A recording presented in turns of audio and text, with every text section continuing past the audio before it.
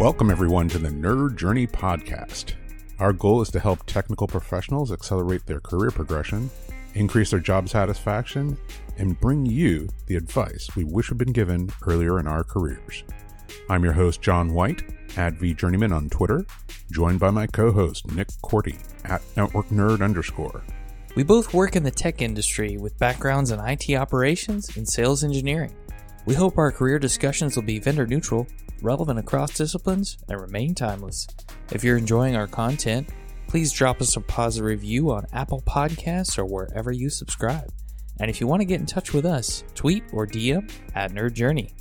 Ultimately, we're just two nerds on a journey. A journey to career enlightenment. So let's take a trip. All right. Thanks for joining us for episode 254. This is an interview with Larry Roberts, the owner of Red Hat Media, which is a podcasting company.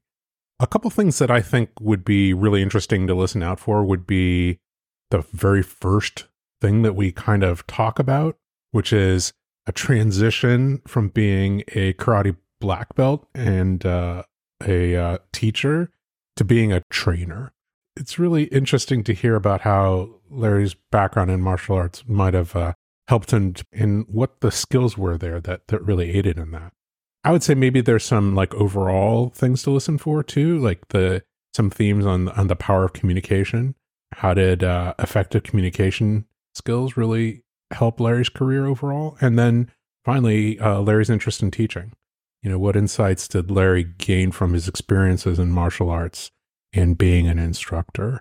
So without further ado, episode 254, part 1 of our discussion with Larry Roberts.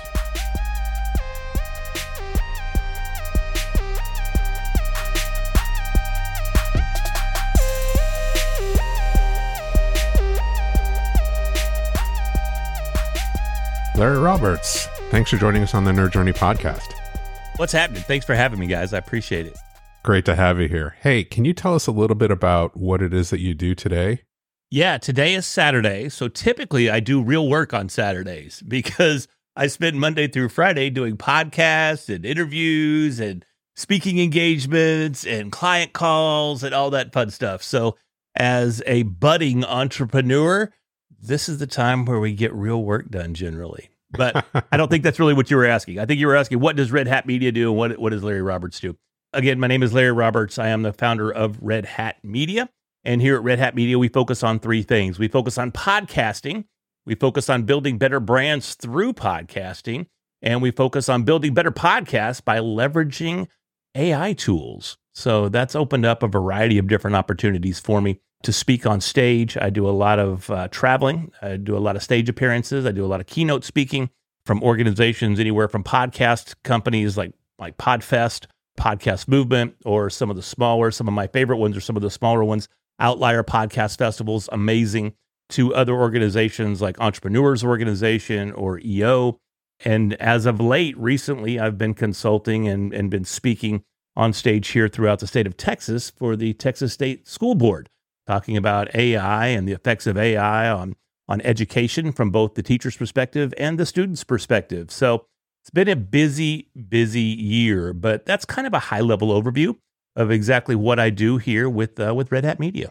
Very cool. Can we back up a little bit and maybe talk about your entry into the business world? Was it through a technology lens? Was it through an audio lens? Was it through maybe a little bit more of a standard role? I had a corporate career up until January 4th of 2021. So I was typically, I say always, wasn't even really always, because back in my 20s, maybe even up into my early 30s, I was a karate guy. And fighting was life. That was everything to me. I had my own school for a while. That was probably my first business venture that failed miserably. Just as an FYI, if you want to start a family karate school, don't do it in a warehouse that doesn't have air conditioning or heat.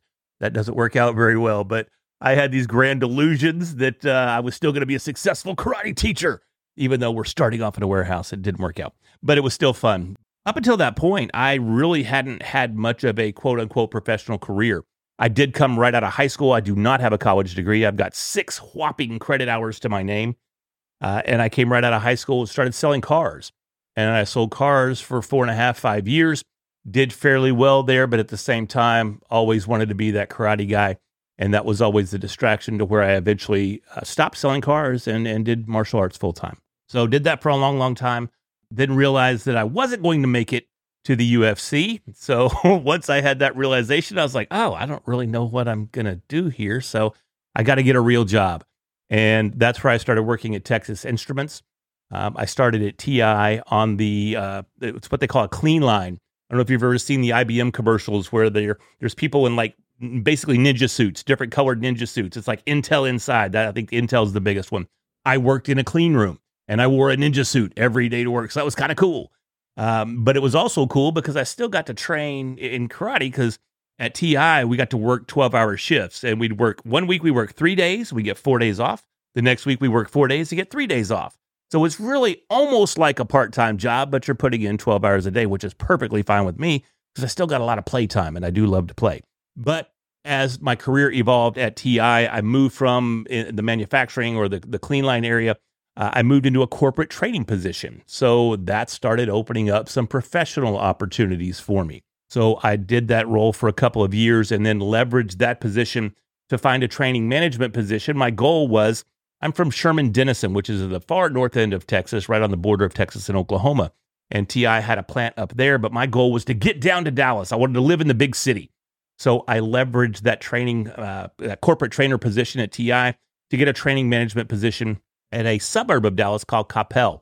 Now that was supposed to be a 2-year little stint just to get some more experience at a managerial level before I really jumped and got to move downtown to actual Dallas and get my little penthouse condo and all that fun stuff.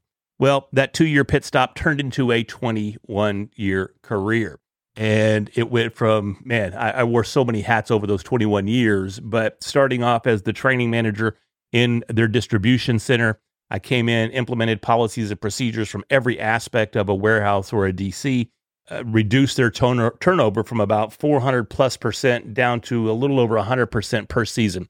Still a seasonal business. It was an air conditioning business. So it was still very seasonal. So we constantly had turnover, but without proper training, people would show up one day for work and then they're just gone the next. So once we started implementing some policies and procedures and really trained people how to do their jobs, we started seeing where they would hang around. After about 1.5 years of that, the company, it's a global company. They were founded, I believe it was in 1915. They have facilities all across the globe. But the problem with that was they also had operating systems that were different at every facility. So they realized they needed to have some consistency because of this era that we're entering into where we need to be able to see each other's inventory levels and sales levels and all that fun stuff. They needed to implement what is called an ERP system or an enterprise resource planning system, which at the time we went with a system called JD Edwards. And they came down and recruited me out of the warehouse to be the training lead for the core team of the JD Edwards implementation team. And that little project lasted about 16, 17 years. Through that time, I went from being the training guy, and because I was training everybody in every facet of every company that we had, I got to know the data really, really well. So I became somewhat of a JD Edwards database expert. And that led me into reporting. That led me into business intelligence. That gave me my first introduction to AI and a variety of other aspects of IT. I tried a little coding, never was much of a programmer, but I did go beyond Hello World in my programming efforts, but not far beyond that. But got pretty proficient with SQL, that sort of thing. So when I left my corporate career in January 4th of 2021, I was a business intelligence analyst. That's where I left my corporate gig. But podcasting started it back for me in 2014. I'm fascinated to hear about that podcasting jump, but I almost want to rewind all the way back to working on the clean room line. Okay. To the training position. What did that jump look like? Because I just imagined that you were one of potentially hundreds of people, on that clean room line. So what was it about you and your aspirations that made you the one that would be recruited for, or, when you applied to actually successfully get that job? Yeah, I was not recruited. It was a job posting that was open to everybody there at that branch of TI. And I think a lot of it was attributed to the fact that I was already an effective communicator. I'd already had a sales career that was very successful. So I was used to carrying on conversations. I was used to understanding body language and understanding whether or not someone is receiving the message that I'm giving and being able to adjust my approach to having that conversation with that individual to a point that I could, sell them a $20, $30, $40, $50,000 car. So having that ability to communicate, having that sales training behind me, and the fact coupled with that I was already involved in martial arts and karate, obviously. And as for one of the schools that I taught for, which is where I ended up with my final, was called America's Best. It's up in Sherman. It's owned by a gentleman by the name of Rick Arnold. And he's still one of my favorite people and mentors today. But he required that every instructor go to Toastmasters. And if you're not familiar with Toastmasters, it's a speaking organization that helps you hone your speaking skills. And the Toastmasters branch back home in Sherman, man, they were brutal. They would devastate you when you were giving a speech, if you, what they called, had grammatical grunts in your talk. So we try to avoid this in the podcast space too. What do we hate? We hate we hate you knows, we hate all the filler words, but they called those grammatical grunts. So, and it's funny because every time you would give a talk at Toastmasters, if you had a grammatical grunt, everybody in the room, and this was a big group, there's probably 20 to 30 people in the group, everybody had one of those doorman bells that if you hit it, it goes ding. And if you had a grammatical grunt in your speech, everybody in the room slams their doorman bell. So it's like ding, ding, ding, ding, ding, ding. So you know that you've made a mistake when you're speaking. So It's like playing Taboo. it was super rough, man, especially considering, what was I, 20, 21, something like that, So it was super, super rough at the time. But I think that really was one of the major contributing factors to me getting that position, was having that ability to communicate probably on a more succinct level than some of the other candidates that were there. It was also, if we're going to be honest, I had a couple of people that were already in the corporate training field there at TI. So I had already built some relationships around that. So maybe some of the good old boy system kicked in a little bit, but again, I attribute the vast majority of it to my ability to communicate probably more succinctly than some of the other candidates at the time. Go back to Toastmasters for a second. When you're in that room and people are hitting this bell, does that act as a discouraging mechanism, like just overall, oh man, I can't do this? Or is it actually encouraging? I'm really curious how people take that approach when you're up there speaking. Because we've talked to other guests who have said, if you go to a user group or whatever, people want you to succeed. So I guess for someone who's never done Toastmasters, how does this impact you mentally and your decision to keep doing it? Well, one, I want to say that I don't know they do that at every Toastmasters group. That's the only place I've ever heard of it. Sure. So, but they did it at ours. And I think it really just depends on the individual. For me personally, it was nerve-wracking. But also, at the time, I had sort of that, and this sounds so cheesy, but that black belt mentality where negative reinforcement makes you better. So for me, it definitely acted as a motivator and brought it to my attention. But don't get me wrong, it messed up several of my talks. There were opportunities where I just got completely flustered and felt like sitting down and getting away from the podium at the time. But it was also, the group itself was overall extremely supportive. No one was there to embarrass anybody. No one was there to demean anybody or make them feel less of a speaker than anybody else. And we had people in that group like me that had no professional experience, all the way up to the dean of the local community college there at Grayson County College. So we had proficient speakers all the way down to completely inexperienced speakers in the room. I don't think from their perspective it was any way to embarrass or demean or discourage you from doing a good job. It's just really going, hey, this is something we don't want you doing. So we want to make sure we draw attention to the fact that you slipped up there. Let's keep that in mind moving forward. So I think it was intended to be supportive. And for me personally, again, nerve-wracking as all get out, but it was also very, very supportive. And you laugh about it afterwards, especially when the whole room is erupting in bells. It's somewhat comical. I would push back a little bit and say it's difficult to say nobody's there to embarrass anybody when you have a whole room full of bells going off at the same time. I think my experience with Toastmasters is it's very typical to have somebody who's there timing your speech and then somebody who's there specifically to tell you how many times you had a pause word in your speech, or what your group is calling grammatical grunts. Yeah. It's fascinating to hear this background. We have, I would say, a lot of people who listen to us who are at that initial stage, like they're in the entry level and they don't know how to break out from the absolute bottom of the pyramid to that next level, right? And what you've talked about there is fascinating. You talked about bringing previous training that you've had, so previous experience in unrelated fields, but still having, kind of that cross genre skill in communication, in assessing body language, and then being in a situation where you were tasked to be an instructor, but then being sent for specific training at the communication part.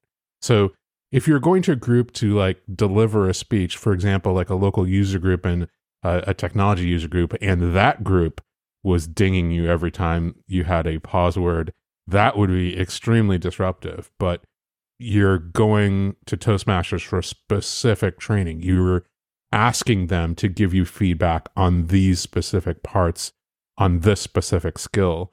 So just as if, like, maybe if you were going to a user group and somebody threw a punch at you, that's out of context, right? Like, but if you go to a karate training school and somebody does that, that's absolutely in context. So it makes a lot of sense.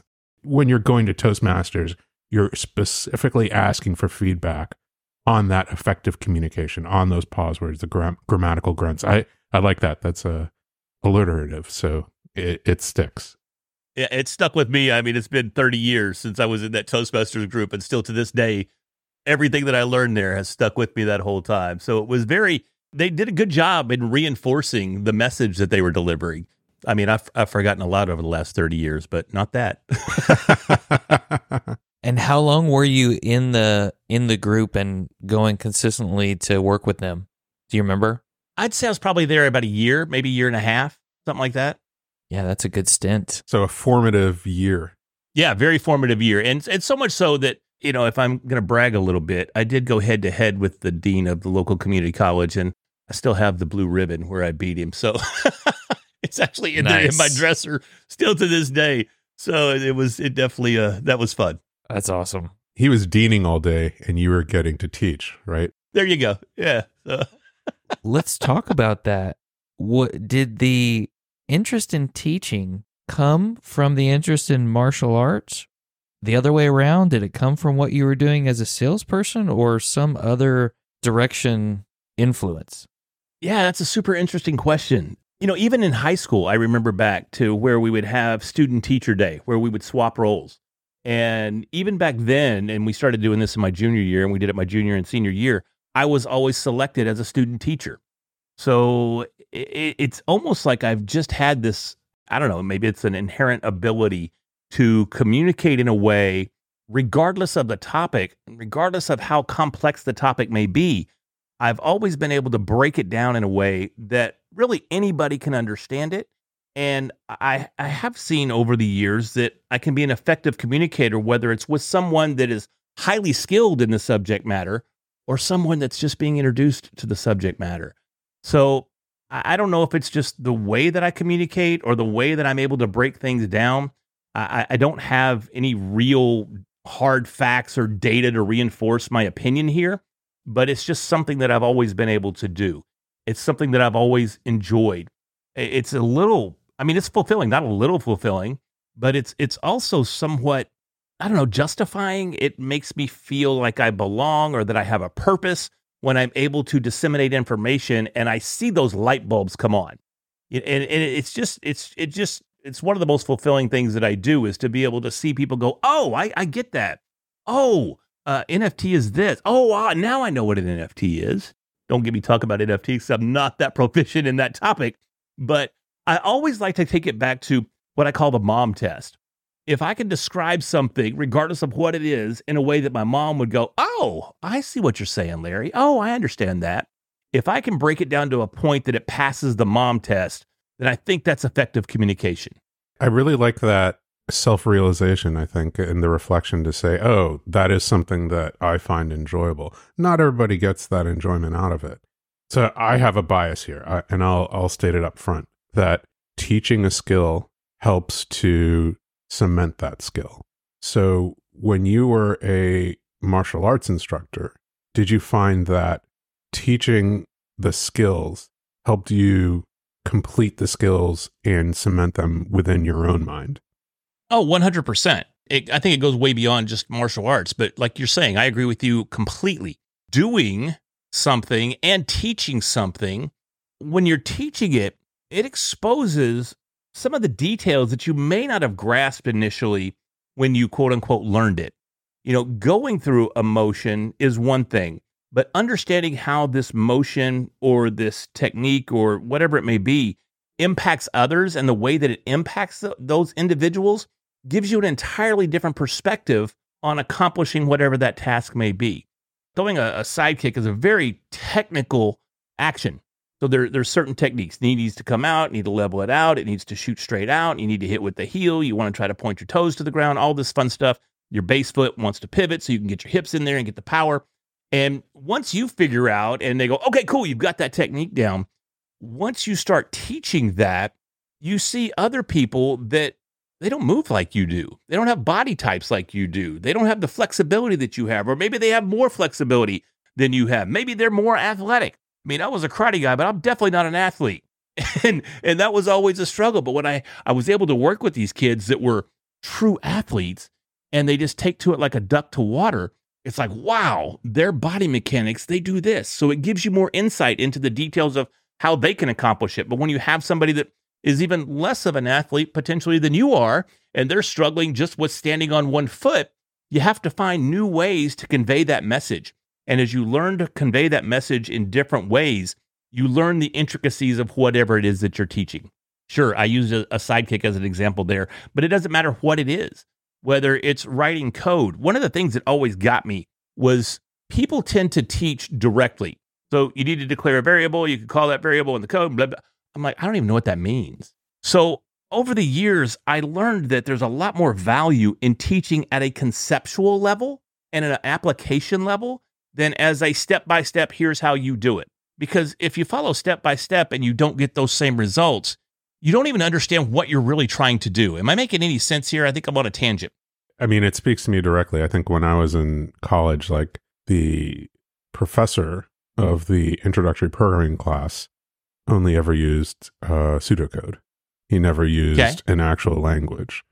That was the technique that they used. So the actual ins and outs of a specific language were left to the individual people to pick up. And the affect was, well, you can, read a language book and, use a reference and look up what it is that you're supposed to write. But unless you understand the concept of a loop or of a logic test, you're not going to be able to do any of these things. You're not going to, the actual programming comes from the logic. Right. 100%. And to go back to the martial arts thing, before I went to Rick Arnold, I was already a black belt. I think I had 2 black belts actually in 2 different styles, but I didn't know how to fight. And I went to his school, and the very first night I was there, I trained with his fight team and got knocked out. We just flapped, gone, sleeping. And it's because I knew the techniques, I knew how to throw this, but I didn't understand the concept of fighting. I didn't understand timing. I didn't understand distance. I didn't understand rhythm. I didn't understand footwork. I didn't understand reading. I didn't understand picking up reads and adjusting my approach to the individual that I was sparring with. So I got wrecked on the reg until I started understanding the concepts of fighting. Started understanding, now I know how to mechanically throw this punch, but how do I make that land? And you have to understand the concepts and the overreaching approach to making that punch, not just mechanically right, but timed right, distanced right, all the techniques and the concepts that come into play there. That's what makes all the difference in the world. And that's what used to frustrate me, because I would see all these black belts and they'd get beat up. And I'm like, oh, even today, you see a black belt, you don't nearly have as much respect today for the karate black belt as you did 20 years ago. It's just not the same, because they pump them out in 3 years. The analogy that I would make is like, if you're learning a programming language, it's knowing all the syntax, but not knowing how to design an application. How do I apply it? What's an array? How do I use an array? I mean, same thing. You mentioned a loop. Yeah. I mean, how do you apply a loop? Okay, I understand what it is, but how does that work functionally? How do I build that into an application? It's same thing. At a higher level, what you're talking about is conceptual dependency mapping is what I would call it. And the ability to read the people, like you learned from being a salesperson, you put that into the realm of meeting the learner or the person who needs to do the thing, whether it's throw a kick or write some code or build an ERP system, meet them where they are, help fill those gaps in the concepts that they do and do not understand. That's what I heard. 100%. So back to the actual training role, it feels like that there's all this iceberg under the water that made you effective maybe at that job. Getting the job was you had all these skills and all this background in different areas that you were bringing to bear, and you were networking with people who were already in the role who could maybe vouch for you and say, oh yes, I've seen Larry do this and I've seen Larry do this. I think that would project well into this role. That's still no guarantee, right?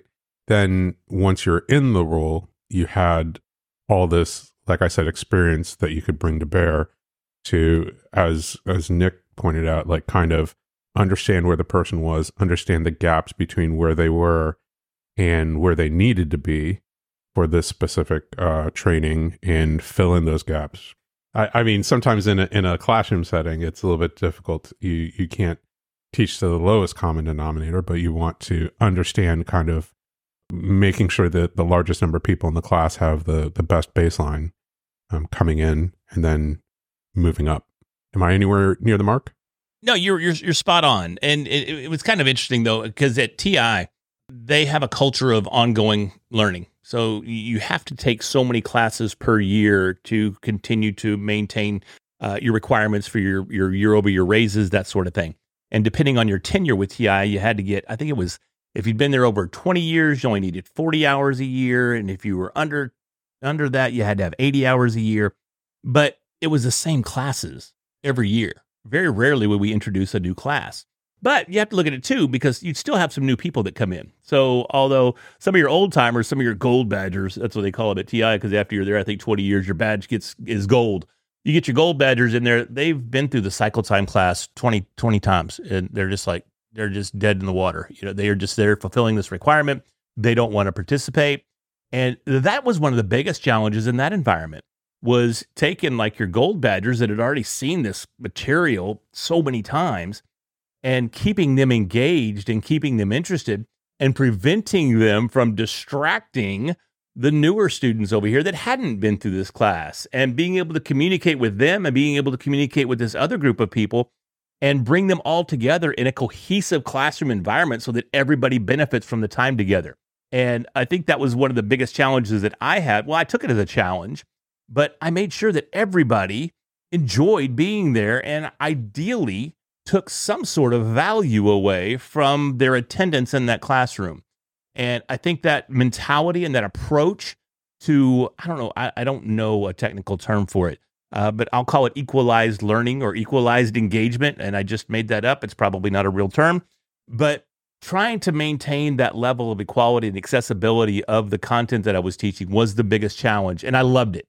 And I typically had a really good time, the vast majority of the time, because as a facilitator, as a trainer at TI, every class gets rated. So you have to have an audit at the end of the class, and every student gives you your marks. And typically my marks were pretty high. And I think it was because I was invested in making sure that everybody not only enjoyed the forced time that they had to be there, but they walked away with some little value element as well. I think we would just call that community building. Yeah, 100%. But yeah, that's a great description of the equalization of skills and getting people to help each other, trying to add value to everybody in the room. I mean, we should probably be doing that in meetings we're in. Are we even mindful of trying to have some kind of valuable influence on the people we're meeting with, regardless of whether it's 1 or 50? That's a great lesson. I can honestly say that at the end of my corporate career, that was definitely not my mentality. My mentality was not very productive. I wasn't quite clear whether you stayed with TI when you moved down to the Dallas suburbs. Oh, I'm sorry. No, I actually leveraged the position at TI Mm-hmm. to acquire another position down in the Dallas suburbs. And it was kind of funny because I applied at this company 7 different times. I won't say I applied. I followed up 7 different times. I applied once, but they'd call me down from Sherman to Coppell, which is about an hour and 15-minute drive from back home. And some of the quote unquote interviews that I had were literally the HR guy coming downstairs going, "Hey, thanks for coming out. We haven't made a decision yet. We'll be in touch." And then I turn around and walk. I didn't even get to his office. It took 7 times. And after the 6th time, I was done. I was like, this is just not going to happen. I don't care. I don't want the job. I'm over it. Whatever. And the girl I was dating at the time, she's like, "Bro, just try it one more time. Just one more time." And I'm like, all right, fine. So I got one more meeting with Bill Buffington, who was the HR director back then. I have no idea where Bill is these days. But I drove down and boom, they made an offer. And I was like, oh, so cool. Okay, cool. So here we go. And yeah, I left TI. I was at TI for about 3.5 years. And you pursued the same sort of role as a trainer at this other company, and that's what led to the ERP power user or implementation specialization you ended up. To a degree, actually, it was a step up because I had gone from just being a trainer, a corporate trainer, into a management role. I had 6 individuals that reported to me that were actually doing the training.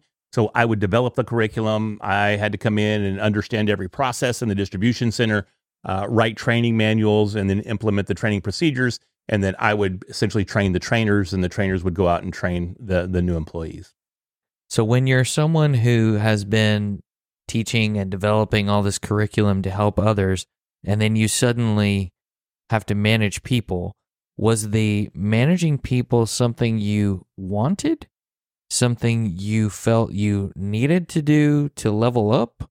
Or something they asked you to do because of this is just the job we have open? It was something that I wanted to do, or so I thought I wanted to do it, because I felt that getting into a management role would open up more opportunities for me to obviously have a bigger salary down the road. But at the time, I was not prepared to be in a management role whatsoever. So it was a huge learning experience for me. And being recruited to the ERP team was really a bit of a saving grace.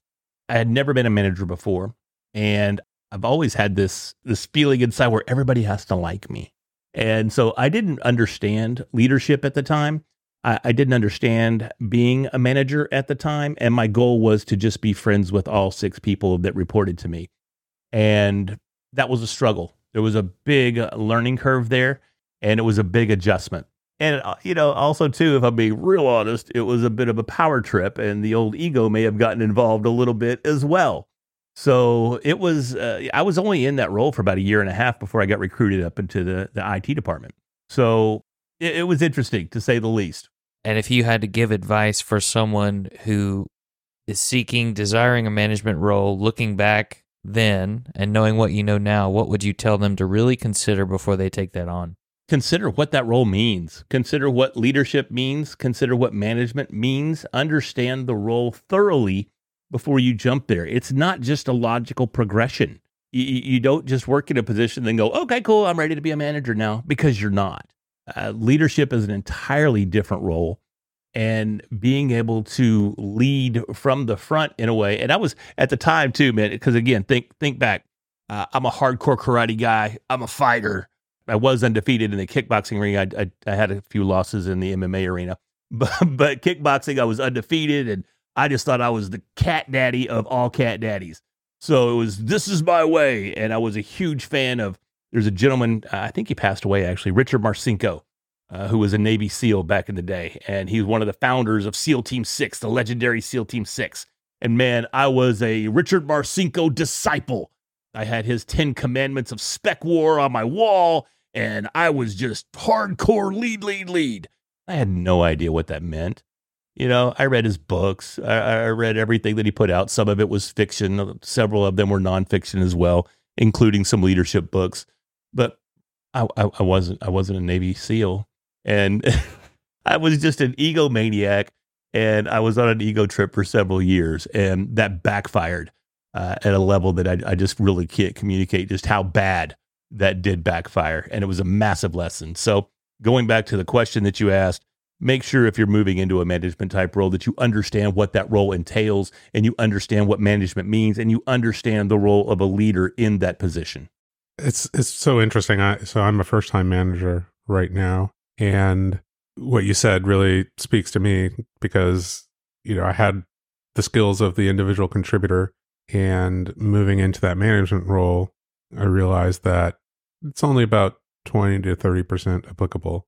Those actual skills. The skills are important because you need to understand what good looks like and the problems and maybe some of the background. But the other part of it is really people management. It's skills development. It's recruiting. It's all those kinds of things. Maybe firing somebody. I haven't had to do that. So that part of it is still foreign to me. But I did it once. Yeah. And it was horrible. Hopefully you do the work up front to hire the right people. But I know that that's not, 100% possible, Things happen from time to time that have to be addressed. And like I say, that just was not fun at all. But you're right. And, the irony of it, if we look back at my experience, here I am talking about how great I am at communication, yet I failed exponentially at communicating with my direct reports. So there's a huge lesson there as well, because I didn't rely on the communication skills that I already possessed. I relied on what I thought I had to do in this leadership position. And I'm surprised I didn't get fired, in all honesty, because I had meetings with HR and talking about what the things that we were doing in the warehouse and how we were doing it. And I specifically remember a meeting with my direct report, my manager, and the HR director of this global company.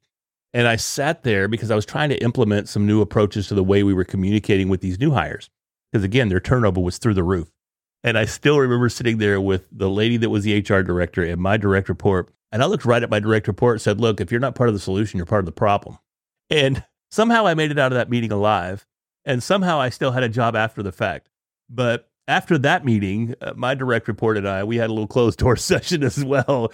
And he goes, look, first up, I just want you to know I saved you, because she wanted to terminate you right there on the spot. That was almost your backside. So I was like, well, thank you for that. I appreciate it. And things evolved from there. But that's not an effective way to communicate.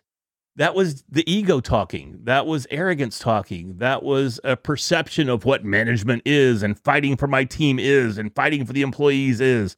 I wasn't in a position to fight for anybody. I needed to be fighting for me and communicating openly with all stakeholders. And instead, again, the ego got in the way. There's a parallelism here to where you talked about you didn't understand conceptually what fighting was after becoming a black belt. This is the next iteration of that. Yeah, that's interesting that you pointed that out, because I've never drawn that parallel. But you're right. It's what you think it is. As a karate guy, I thought knowing these techniques, oh yeah, this is great, I'm awesome. Until I go and get squashed time and time again. And same thing with management. Oh, I'm a manager now. I can strut around with my chest out and I have all the answers. And you need to listen to me because I'm the manager and you're not. And then I got squashed again. I think that's a consistent theme throughout my 51 years here on this planet is my ego tends to get involved, and then I get squashed, and then I get humbled, and then I go, oh, this is the way I was supposed to do that. But I've never taken the easy approach to learning really anything. It's always been the absolutely most difficult way that I can do it. That ERP focus role, someone came and suggested you take it, or you pursued it? Or was it a little bit of both? No, someone actually came to me. It was he was I don't remember what, I think he was just the director then. At the time he came down, and I'm pretty confident my direct report went to him. Said, look, I've got this kid. He sucks as a manager, but he's got some skills. He might be able to help you out if you're willing to take him. He's a wild child, but are you open to it? And then Ray came down and we had a discussion. Next thing you knew, I was packing my bags, vacating my office, and heading up to my new cube in the IT department. Oh, that's fascinating. So you think that maybe it was a sideways move out of a role where they realized that you were not effective yet, like you didn't have the background for it? Yeah, 100%. That's a very enlightened thing to do. I mean, not all companies and all management teams would think to do that. No, and again, I mean, I wouldn't have been there 21 years if it wasn't just an amazing company that genuinely cared for their employees at a level that I've never seen. Now, granted, after 21 years, I haven't been to a lot of companies, corporate companies or TI and this one. So my experience is fairly limited, but from stories that I've heard of other companies and other employees and people that have had much more experienced and been through multiple companies, this company, it was interesting because if you made it, we used to say this all the time, if you make it a year, you're never going anywhere. You're here forever. And it was essentially the case. Very rarely did anybody ever leave the company or was anybody ever terminated. I mean, you really, really, really got to mess up, because I did, for them to let you go. And it's just amazing to see it. Even my wife, I mean, she's been there 23 years now. She's still there. I met my wife there. She started about a year after I did, and met her, and we've been together ever since, and she's still there. And she worked her way from customer service representative. Now she's a manager in the accounting department, and she's done a much better job at being a manager than I did. But yeah, it was just an amazing company, and they really, really take care of their people. That's so great to hear that. You don't hear about that longevity a lot of the time these days. Yeah. Yeah, investment in your people. You went through a lot to hire them, and 7 interviews. That's a lot of mileage. It sure was. Well, I mean, I think I recognize that now, how difficult it is to hire somebody. I mean, that is the time investment right there. And then you put in a bunch of development time. Maybe they realize like, oh, we don't have like a good first-time manager program that we, that's what we actually need. And if we're going to, promote people to be first-time managers, then we need to have training for that. I'm fascinated to hear about this transition to more of an IT-focused role with the ERP solution.